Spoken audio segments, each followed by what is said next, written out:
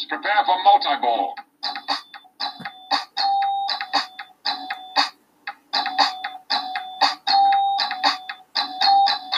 Hello, and welcome to Pinball Nerds Podcast, coming all the way from River Hibberts, Nova Scotia, to the holes in the side of your head. Introducing your host, Orbital Albert. That's me. Welcome back, Pinball Nerds, to episode 280 of your fifth favorite pinball podcast. My name is Orbital Albert. On today's second episode of the day, we're going to be talking about, this is an impromptu episode. I was actually doing research for an episode tomorrow, which is I was attempting to do my top 5 favorite Gottliebs, but I just realized it might have to be a top 10 list because I'm already at 15. I don't know if I can compress it to 5. I'm going to try. We'll see. Tune in tomorrow to find out. But this is an impromptu episode, okay? I'm sitting here doing some research, and I just heard Ken from Special When Lit on the Special When Lit Pinball Podcast, episode 74. It's entitled, Ken Goes Solo and Unedited. Kind of sounds like me, Orbital Albert, right? Awesome. Ken, I bet you now that you've done it, you'll see. You can admit it's a little harder than some people think it is, especially the unedited part, because when you make mistakes and you could easily take it out, you'd like to do that. But who's got the time and energy for that? And this is more like a blog, and a blog is supposed to be close to real life, and in real life, we make mistakes, and therefore, sometimes on the show, I make a lot of mistakes, okay? But here's the thing. Someone else made a mistake today. His name is Dennis Kriesel, and I love this guy, okay? I just heard him on the newest episode of This Week in Pinball podcast with Zach Attack, Mr. Zach Meny himself, okay? And they said, well, Dennis perhaps said that Mr. Steve Bowden is the nicest guy in pinball and that he was perhaps number 2 because, of course, to put it in context, Zach had joked that Dennis was the nicest guy in pinball. And Dennis, I agree with you 99.99% of the time. You are the pinball encyclopedia, the walking pinball encyclopedia. I've said that many times. But guess what? You're wrong. You're wrong, dude. I'm sorry. So I came up with my own impromptu list, of course, because then Ken went on to also talk about being nice guys in pinball and them getting, people being rude to Ken and Bill for perhaps from time to time being too kind, which is a ridiculous thing to say. It's like, come on, because you can be rad and you can be fun and you can be out there and you can be interesting. You can be a little bit of a badass as well. You know what I mean? But you can also be nice.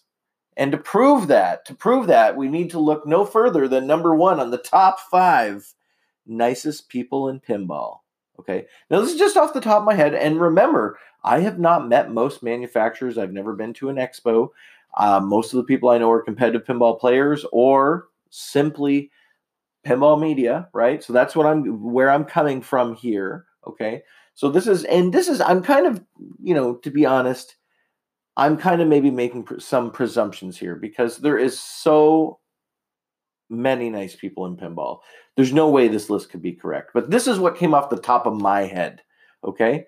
And so I agree, Steve Bowden, and I have met him and got to hang out with him, and he's perhaps even nicer and more rad at the same time in person than I thought was even possible. So I'm going to leave Steve at the top of this list. This guy has been pretty much selflessly promoting pinball with Fun with Bonus for so many years now, so tirelessly, between the Facebook group and his website and spreading pinball love to the community and even further. We're going to leave him at number 1, but I don't think Dennis is number 2. I don't. I think he's very nice. And Dennis, if you're listening, I love you, dude. But happy birthday, happy belated, by the way. I already mentioned that in the show, so I don't mention that again, but I'm doing it anyways. Number 2 on that list is Mr. Ken Cromwell himself. He mentioned that on the show, and I thought right away, but Ken, you're number 2. Okay? So Ken Cromwell is constantly trying to be he's trying to get along with, of course, the manufacturers and the Zach Mennies of the world, the distributors, as well as other pinball media that he knows, like Jack Danger and a lot of the other pinball podcasts. But I think that when he has something good to say, that's contradictory, like different than what most people would have, would agree with anyways, he will come out and say it. Maybe not with the strongest possible words, but he will call them out from time to time. For the most part, though, he's just trying to spread pinball love, and he does a great job at that. And Ken, don't let anyone tell you you're too nice, unless they say, "Whoa, hey, you're now nicer than Steve Bowden." Maybe you're too nice then, and maybe Steve is too nice.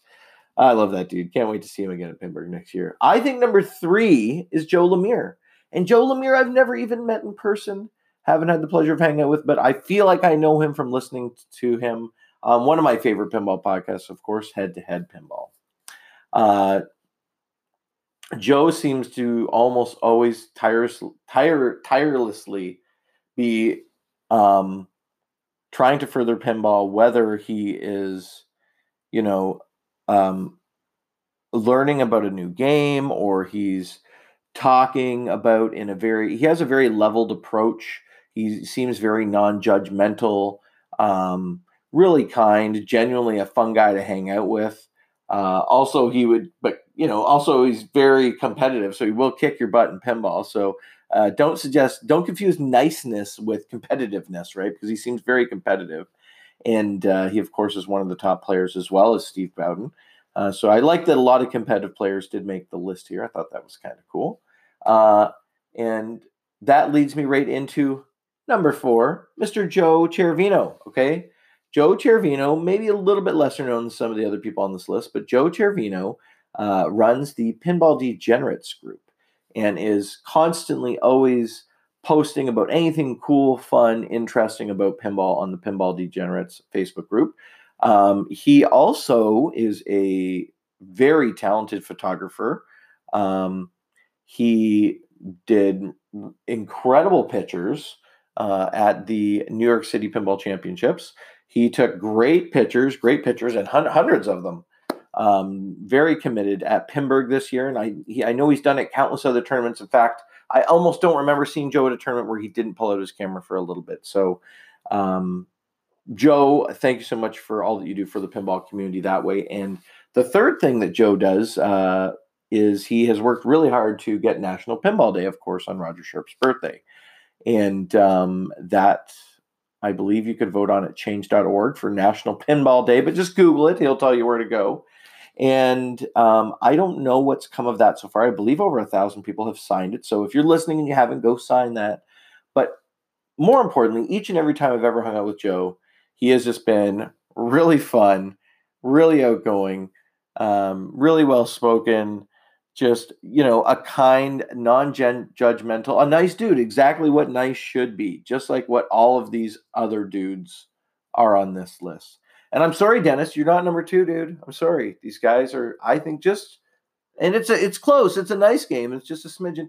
You know what? To be fair, I've never hung out with Dennis, but I'm going to put him at number 5 on the list because I have got to chat with Dennis a little bit privately on Facebook, and I've read almost every article he's written about pinball, and I think he's extremely talented at not only writing pinball, but verbally communicating it, as well as being one of my favorite co-hosts, if not my favorite co-host of the This Week in Pinball podcast, as well as one of my favorite co-hosts, if not my favorite co-host on the Eclectic Gamers Pinball podcast. So, Dennis, I'm sorry. I don't think you're number 2. I think you're number 5. And I know you're just tongue-in-cheek joking about that. So don't take this too seriously.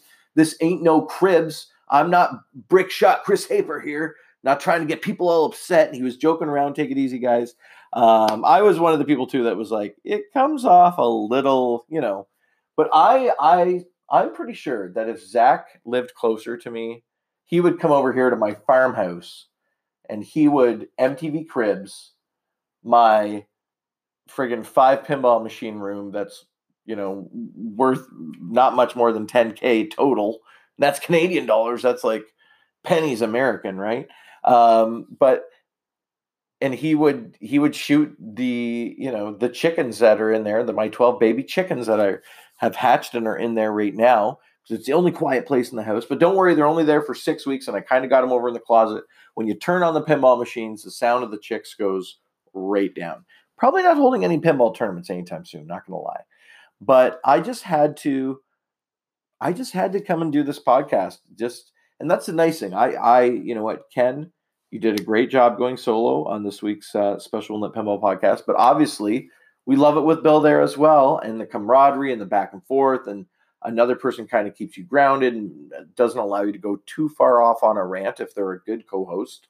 And it's tricky. It's tricky doing it. So I would like to thank each and every pinball podcaster out there who goes solo and who works in a group, because the tricky part of working in a group is getting the two of you together at a time that you're both going to be able to be excited and researched and ready to go, and then the editing and all that other kind of stuff. So, it can go both ways. That's why I'm your 5th favorite podcast, and I'll never be in your top 4, and that's okay with me. I hope the sound was a little bit better this time, guys. I went back and listened to the last episode and got some feedback from one of my super fans, Mr. Glenn W., and he let me know that he thought the sound was good. I thought the sound of my voice was fine. I'm going to try to stay back a little bit further, but I thought the music was too loud, so I have now moved the laptop back a little bit further, but I'm going to be fine-tuning over these next few episodes. Please don't judge. I'm going cell phoneless. It's very hard. It's like an addiction I'm giving up. Probably going to be canceling that contract. I don't know when I will get a cell phone again, but until then, everybody, you can message me under Albert Agar on Facebook or under Pinball Nerds Podcast. Of course, under Facebook as well.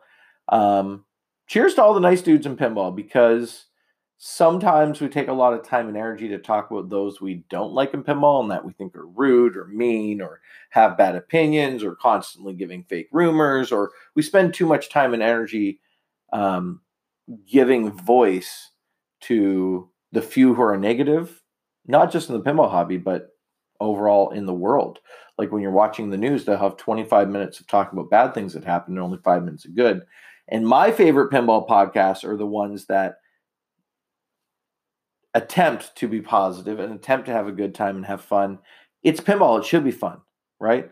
So it should be a fun. There's no reason we should be negative or, over compensating the entire podcast to try to come up with, other things. And I struggle with that as well, because it is easier to be critical than it is to be, congratulatory. So this podcast, I did it. Now, what I would like to do as well is do the top 5 nicest women in pinball.